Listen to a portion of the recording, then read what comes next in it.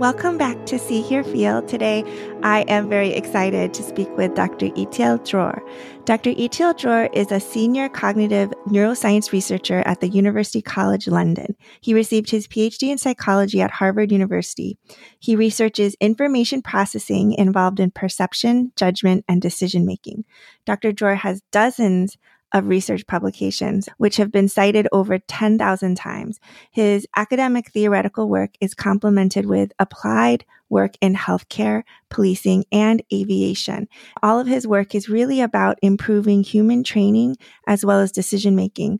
That's where I get really excited because I think this type of work in decision making is so relevant to everyone, but especially doctors. More information on his work as well as his publications are available in a link in the show notes.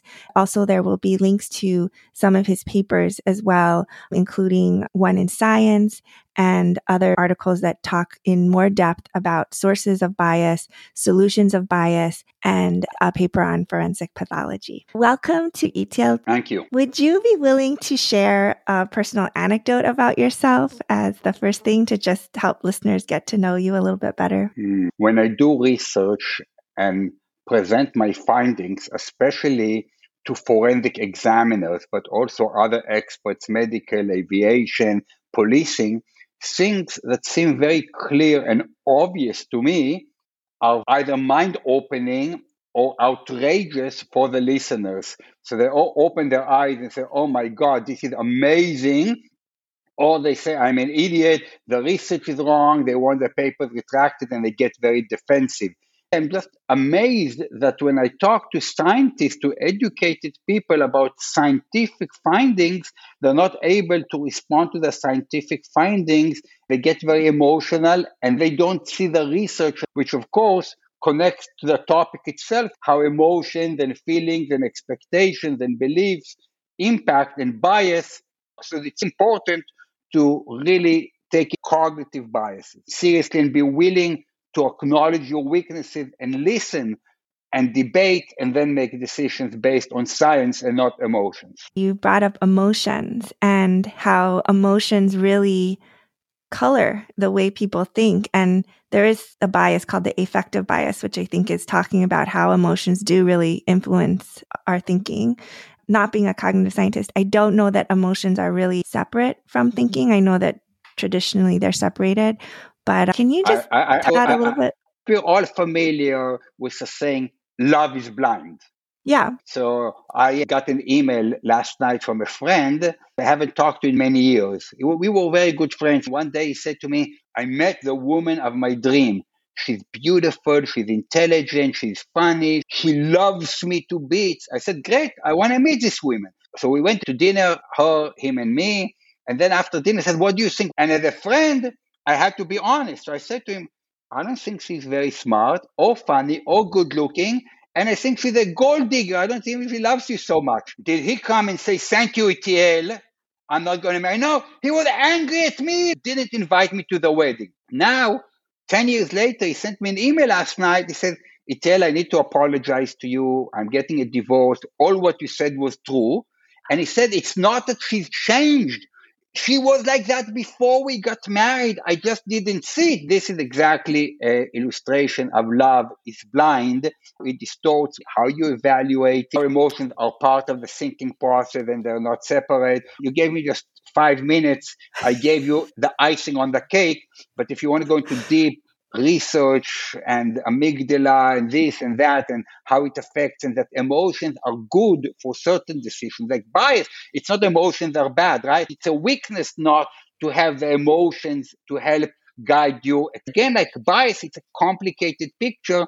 Can I ask you to define cognitive bias? In a nutshell, the human mind is not a camera. We are not passive in processing information because of the brain architecture and limited computational resources. So the brain pays attention to some information more than other information. Our decisions and our perception is not only based on the input, not based on only what the eyes see.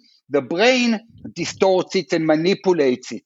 We distort and change how we process the actual data and make decisions, and even what we perceive as the data is not based only on the data, but other factors that have got nothing to do with this information. So in your domain, you're perceiving a slide and interpreting a slide where they have melanoma, not based only on the slide, but a lot of factors. And then it's not one, it's a whole range of forces that impact what we see and how we see and how we interpret it.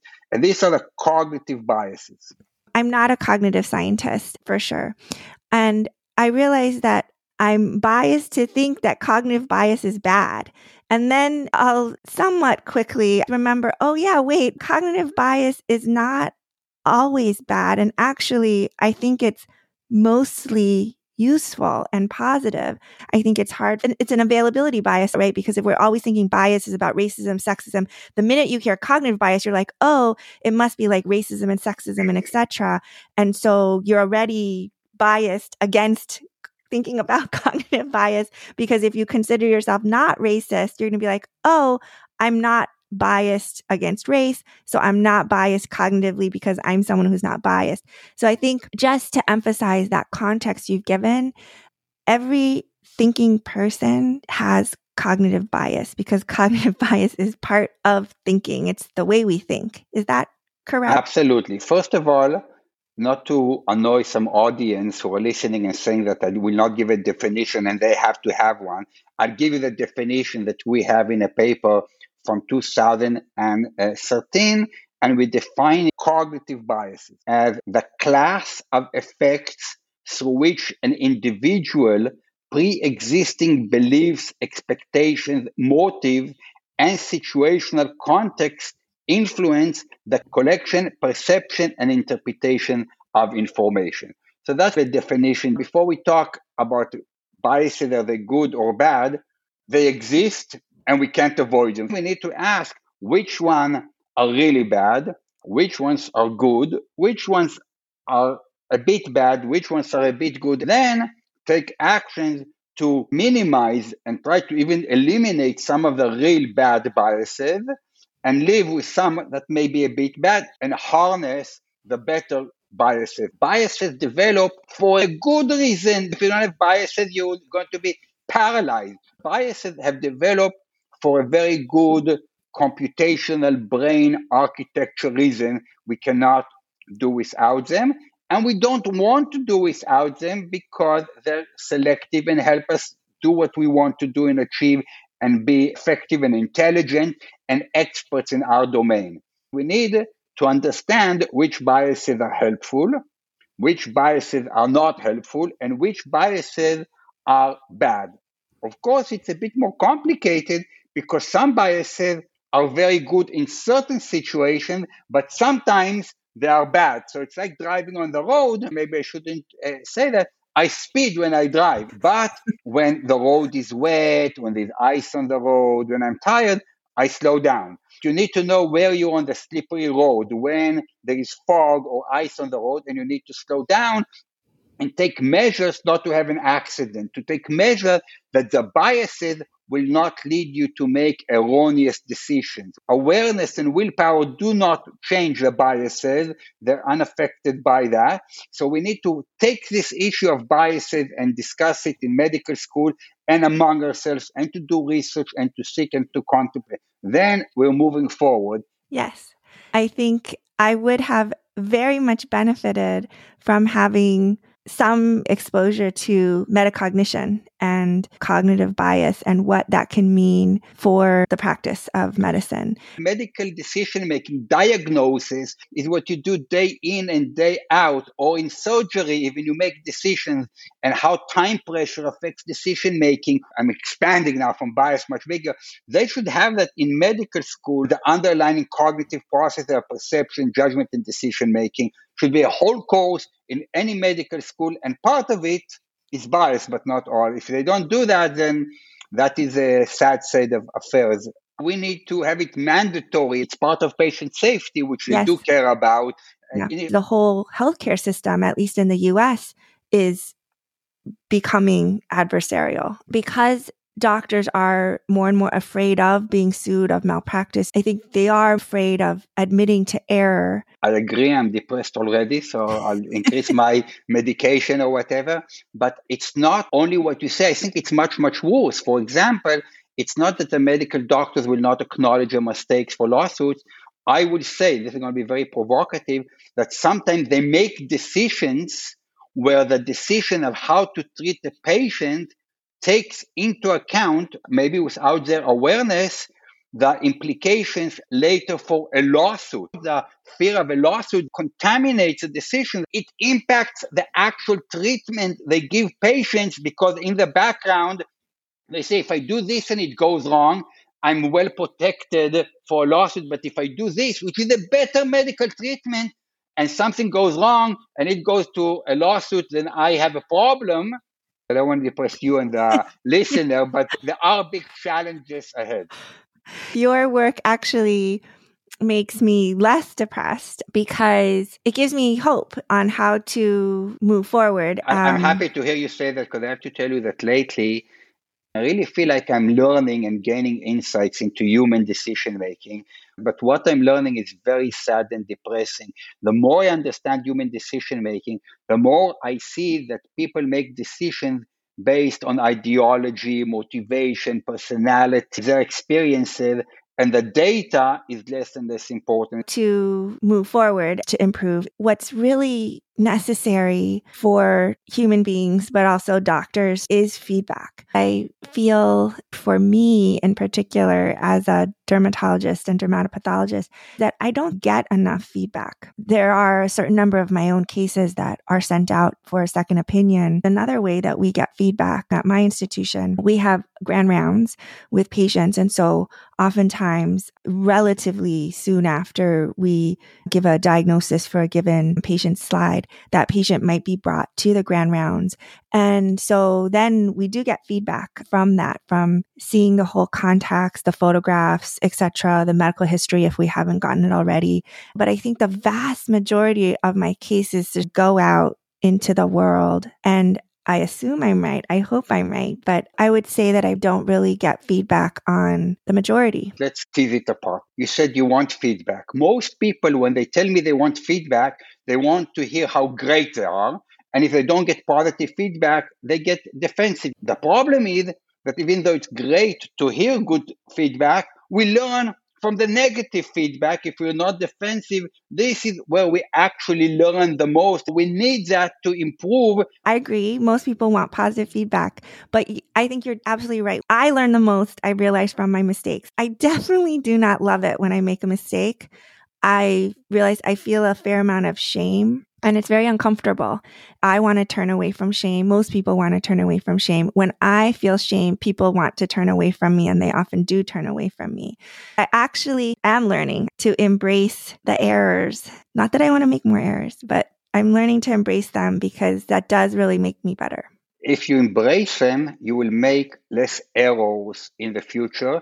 I've suggested to use linear sequential unmasking. Linear sequential unmasking says very clearly, given that the order of information is important, the first piece of information causes you to generate ideas and hypotheses and impacts how the brain perceives and interprets subsequent. And even though we try to reserve judgment until we're exposed to everything, we can't. We see something, the brain starts activity of the neurons and hypotheses and so on.